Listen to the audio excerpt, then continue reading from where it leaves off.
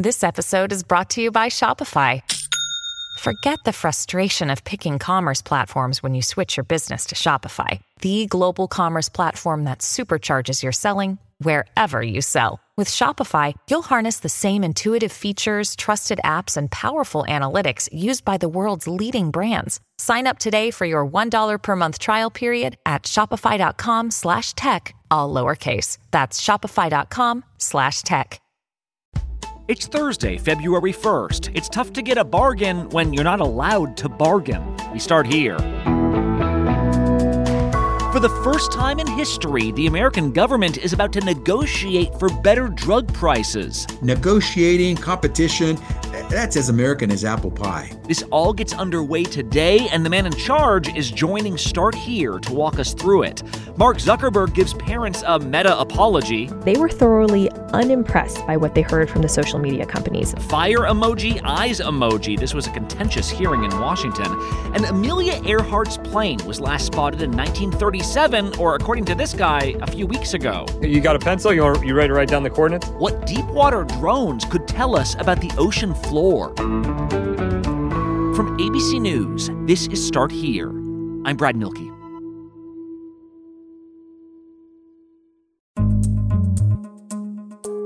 If you know anything about American healthcare, you know that prescription drug prices are out of control. It costs $480 a quarter. $750 a month. Out of pocket was like $7,000. Like, even if your insurance covers the price of a drug, the drug itself might still be insanely expensive, which means if you don't have insurance or it's not covered under your plan, good luck. Pharmacists will always say, this is very expensive.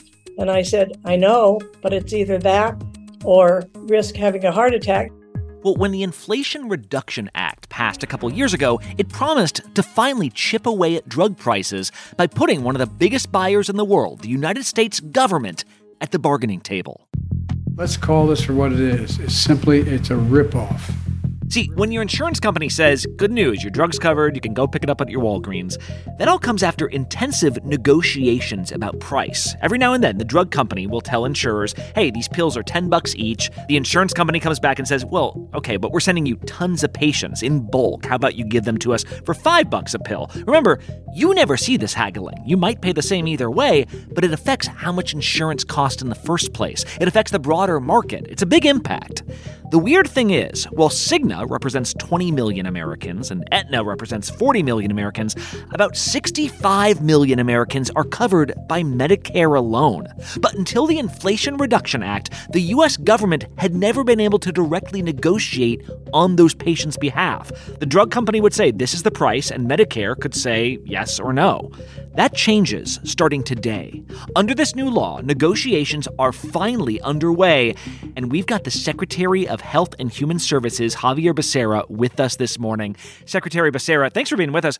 How is this about to work? Brad, you hit it right on the money. It's incredible to believe that for 65 million Americans, we could not try to get the best price. It's one of those take it or leave it. The drug company sets the price, and lo and behold, Americans today pay 2 or 3 times more than they probably should for those prescription drugs that folks around the world are paying so much less for. So it is now time. And the Inflation Reduction Act, as you said, now gives us a chance. The president fought for that law, and now we're going to start negotiations. We have submitted our offer to the 9 companies that have the 10 drugs that are the first to be negotiated, and we'll have now have a chance to have a back and forth in negotiations. What types of drugs are we talking about?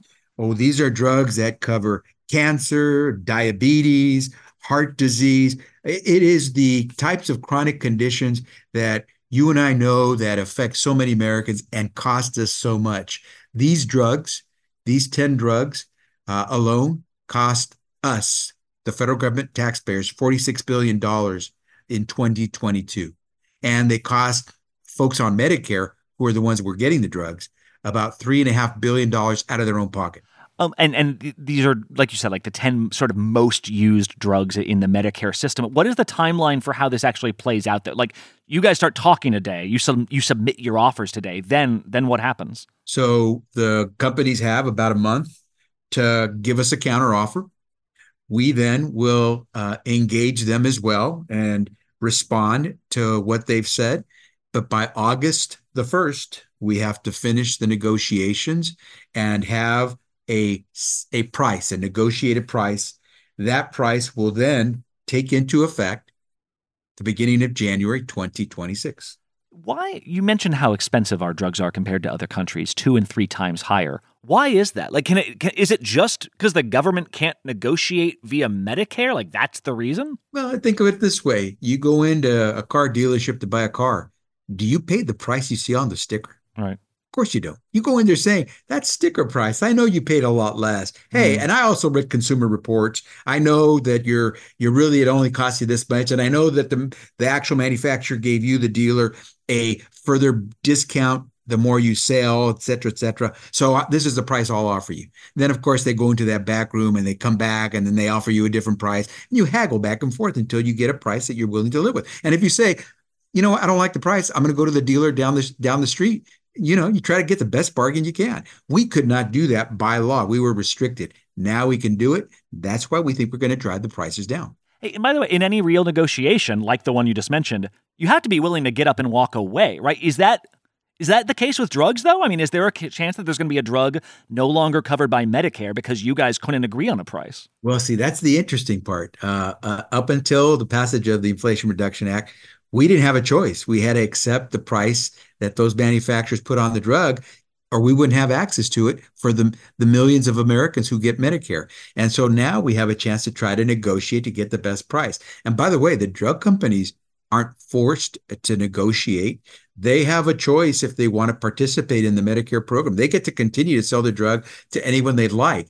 But if they want to do it through the Medicare program, they have to engage in negotiations with us now on these 10 drugs. No, I get it. But say they're like, it's this much, and you guys are like, well, we're not paying that. Like, is there a chance drugs stop getting covered because you guys didn't get the deal you wanted? Well, we believe that by engaging in good faith upfront negotiations, we'll settle on a good price.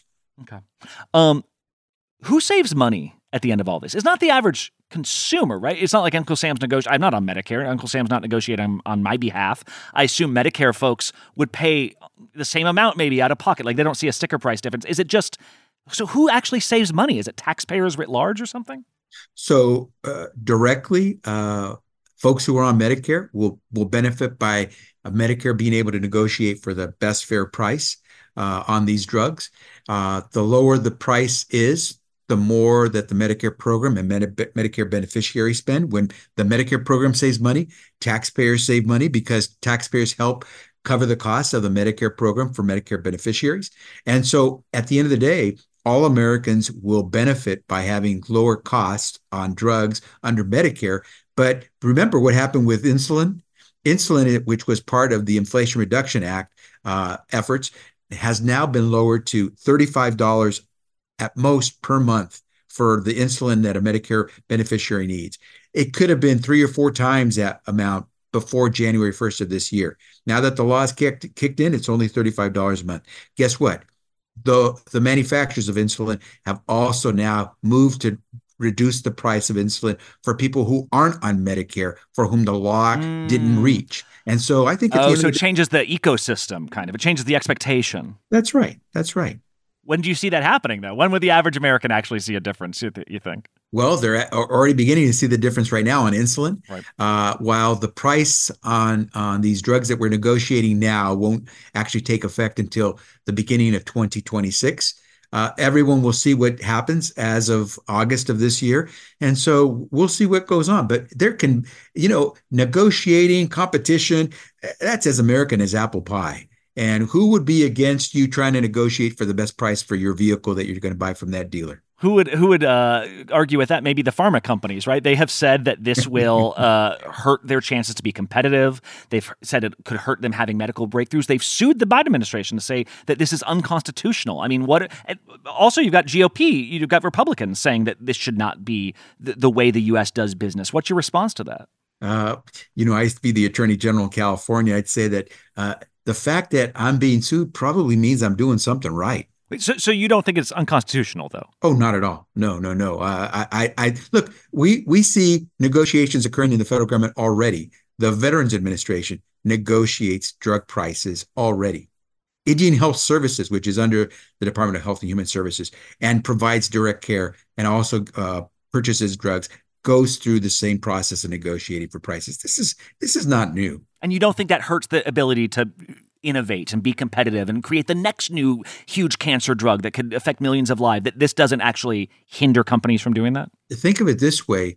If we're now negotiating to get the best price, there will be companies who know they'll be able to compete with some of the brand name pharma companies who are able to somehow, muscle everyone out of the market. The more competition, the more innovation. The more innovation, the better the price for everyone. All right, that is Secretary of Health and Human Services, Xavier Becerra. Thank you so much for the explainer, and really appreciate you taking the time. Thanks, Brad. Great to be with you. Next up on Start Here. So if that's dividing Congress, this sure isn't. A tech hearing gets tense for Mark Zuckerberg after the break. We all know there are things in life that you have to compromise on, but when it comes to your health, there should be no compromise. Don't go back to that one doctor, you know the type, like I've had this person before, that doesn't actually listen to you or who seems just in a rush to end your appointment that you spent months making. Instead, check out ZocDoc, the place where you can find and book doctors who will make you feel comfortable, listen to you, and prioritize your health. ZocDoc is a free app and website where you can search and compare highly rated in-network doctors near you and instantly book appointments with them online. You can search by location, availability, and insurance. So, no compromises here, because with ZocDoc, you got more options than you know. We're talking about booking appointments with tens of thousands of top-rated, patient-reviewed, credible doctors and specialists. Go to ZocDoc.com/start here and download the ZocDoc app for free. Then find and book a top-rated doctor today. That's ZocDoc, ZocDoc.com/start here. ZocDoc.com/start here. This episode is sponsored by BetterHelp. Have you ever wondered what you would do with an extra hour in your day? I think about this all the time. I'm like, I would be so productive. I'd exercise more, or I'd read a book, or I'd take a nap, like restore myself. We often find ourselves yearning for these extra hours, but the real question is, what would you do if you were making yourself a priority? Well, how about therapy? It can help you discover what's important so you can make the most of your time. If you've ever benefited from therapy, you know how transformative it can be. It's not just for those who have experienced major trauma. Therapy empowers you to learn positive coping skills, set boundaries, and become the best version of yourself. If you're considering starting therapy, you should give BetterHelp a try. It's entirely online. It's designed to be convenient, flexible, and tailored to your schedule. You just fill out a brief questionnaire. You'll be matched with a licensed therapist. And here's the beauty of it. You can switch therapists if you're not finding the right fit. No additional charge. Take the first step. Learn to make time for what makes you happy with BetterHelp. Visit BetterHelp.com/start here today to get 10% off your first month. That's BetterHelp, HELP.com/start here. So many congressional hearings in this era are one-sided affairs, right? The party in charge decides to haul someone in for questioning, they blast them, while the minority party spends their time defending the witness. Well, yesterday, the Senate Judiciary Committee held a hearing about keeping children safe online. Democratic leaders had called in the heads of TikTok, X, formerly Twitter, and Meta, which owns Facebook and Instagram. Mark Zuckerberg himself was there. And in this hearing, no one was rushing to these companies' defense. In fact, this is the one topic in Washington that engenders bipartisan anger. Let's go to ABC senior White House correspondent Selena Wang. Selena, Zuckerberg and these other executives really got a grilling, right? Why? They were absolutely slammed by these lawmakers, and it was expected. All the time these hearings have a lot of political grandstanding. There's a lot of scathing criticism. This time it was over child exploitation on these internet platforms. And at the opening of the hearing, there were some particularly strong words from Senator Lindsey Graham. Mr. Zuckerberg, you and the companies before us, I know you don't mean it to be so, but you have blood on your hands. You have a product. You have a product that's killing people. And there's been a growing chorus of frustration from parents who say their children have fallen victim to this kind of exploitation to hold these platforms accountable. If they're being held responsible, then they will correct the problem. And they have the ability to. So when we talk about exploitation, there's many different forms. One of the ones that's frequently talked about is sextortion, which is basically a form of blackmail where an offender manipulates this minor to share sexually explicit images of themselves and then threatens to release them, to use it against them unless they give them money. That's one form. Another form is bullying. Another form is what parents have described as their children going online thinking they're buying one thing only to realize it's a drug laced with fentanyl, and they pass away from that. So there's many different kinds of threats that these children are facing online. So there's the senators, Selena, but then what I wasn't even expecting was there were parents of children who had been affected by this in the room with these tech executives. That's what really made this hearing different. This is not the first time tech CEOs have been hauled in front of Congress to testify, but not every time do you have parents sitting there. And they were holding photos of their children, saying their children passed away because of something they faced on social media. And these are passionate parents. They were frustrated. They were angry. I talked to several of them after the hearing, and there was a really rare moment. I've never seen this in a Senate hearing before. You didn't take any action. You didn't fire anybody. You haven't compensated a single victim. Let me ask you this. There's families of victims here today. Have you apologized to the victims? When Senator Josh Hawley was basically calling out Mark Zuckerberg to face these parents to apologize to them. Would you like now to apologize to the victims who have been harmed by your product? Show them the pictures.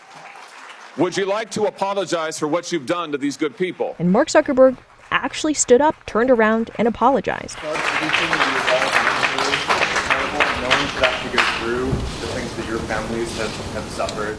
But something that some of the parents picked up that I talked about is that it was an apology, a show of empathy for the struggles that these parents are facing, for what they've been through. But it's not Mark Zuckerberg taking responsibility for what happened. There's a clear difference here. Well, and what do lawmakers think should be done, Selena? Because I feel like we have seen scenes like this a lot over the years, right? The tech executives get called in to be held accountable, and then nothing changes. Well, there's actually, Brad, some rare bipartisan agreement here, which is that they don't trust the companies to regulate themselves. They believe that there needs to be regulation at the federal level of this. That has to change.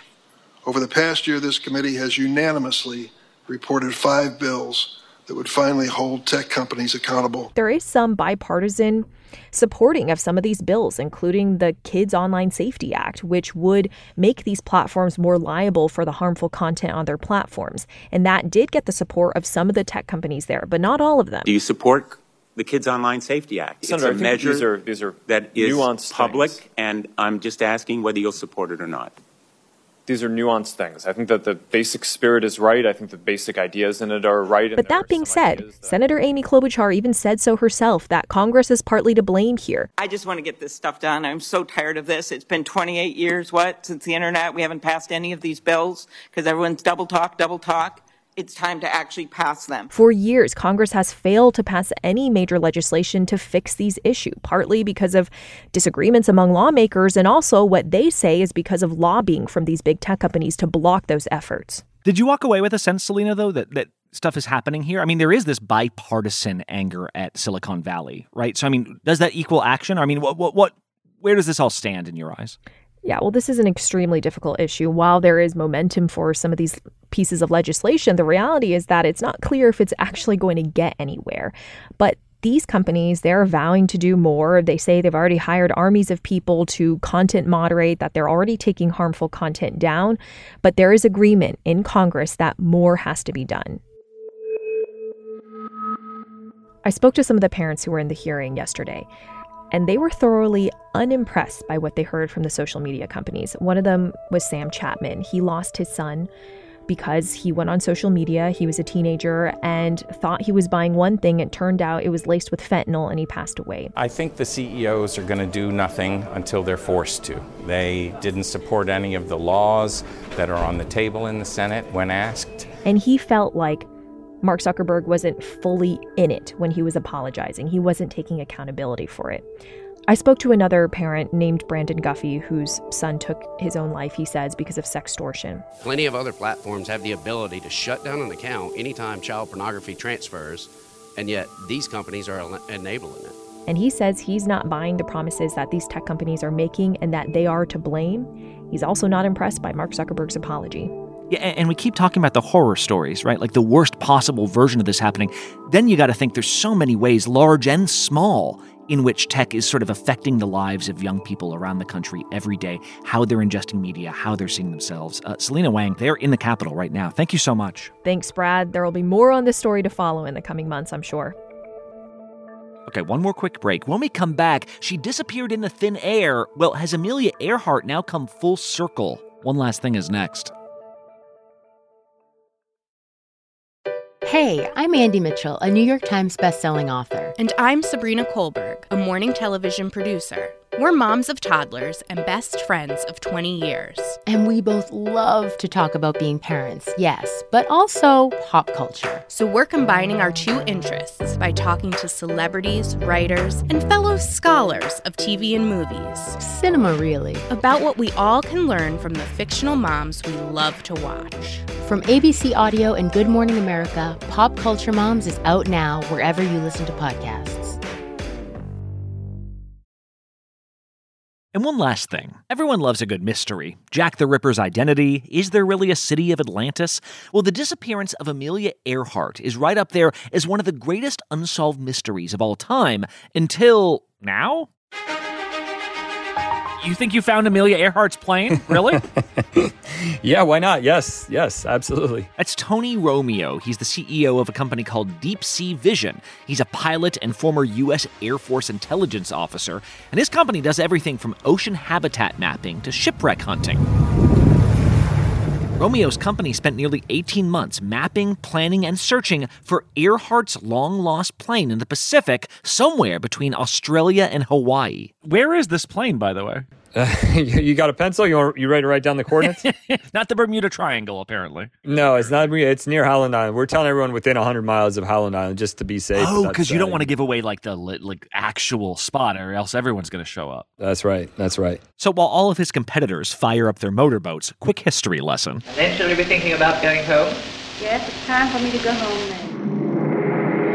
Amelia Earhart was the first female aviator to fly solo across the Atlantic Ocean. She was only the second person in history to do it.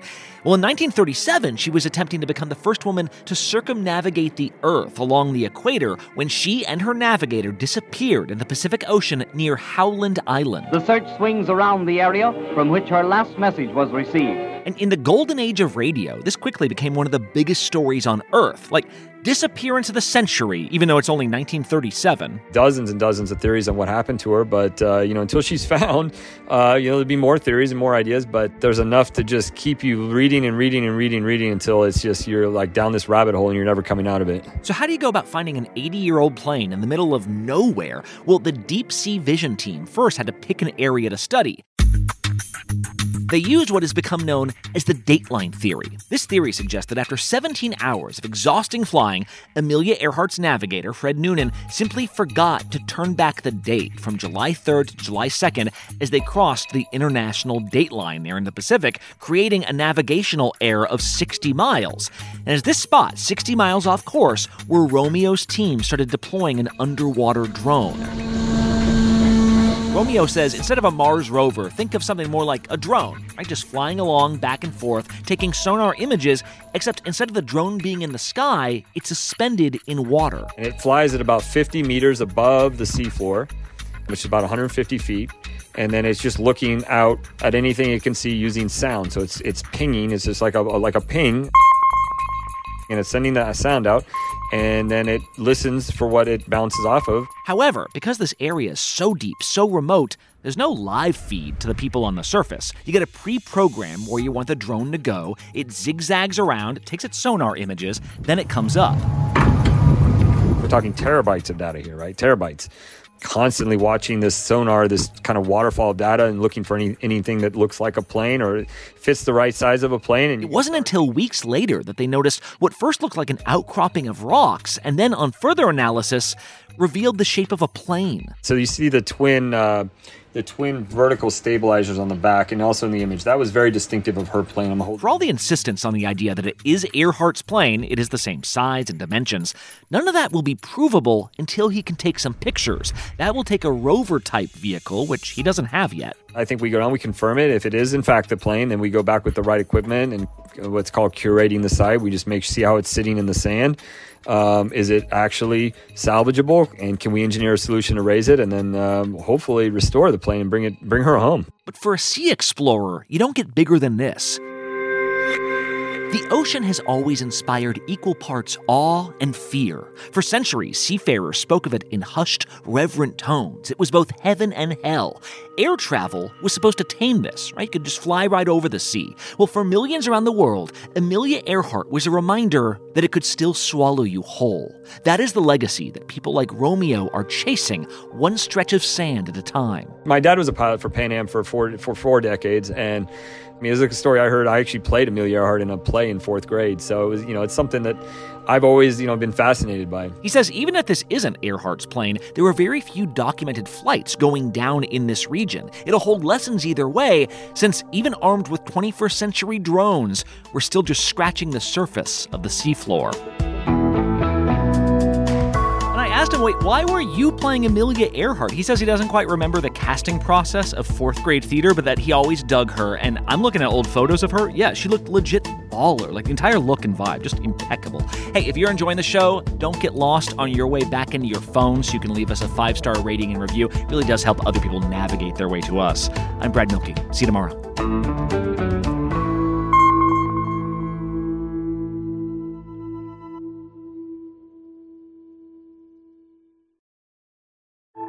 The first ever criminal trial of a former president is underway in Manhattan. It's one of potentially 4 trials facing former President Trump as he makes his 3rd bid for the White House. What do voters think about his culpability, and would a guilty verdict make a difference in the election? I'm Galen Druk, and every Monday and Thursday on the 538 Politics podcast, we break down the latest news from the campaign trail. We sort through the noise and zoom in on what really matters, using data and research as we go. That's 538 Politics every Monday and Thursday, wherever you get your podcasts.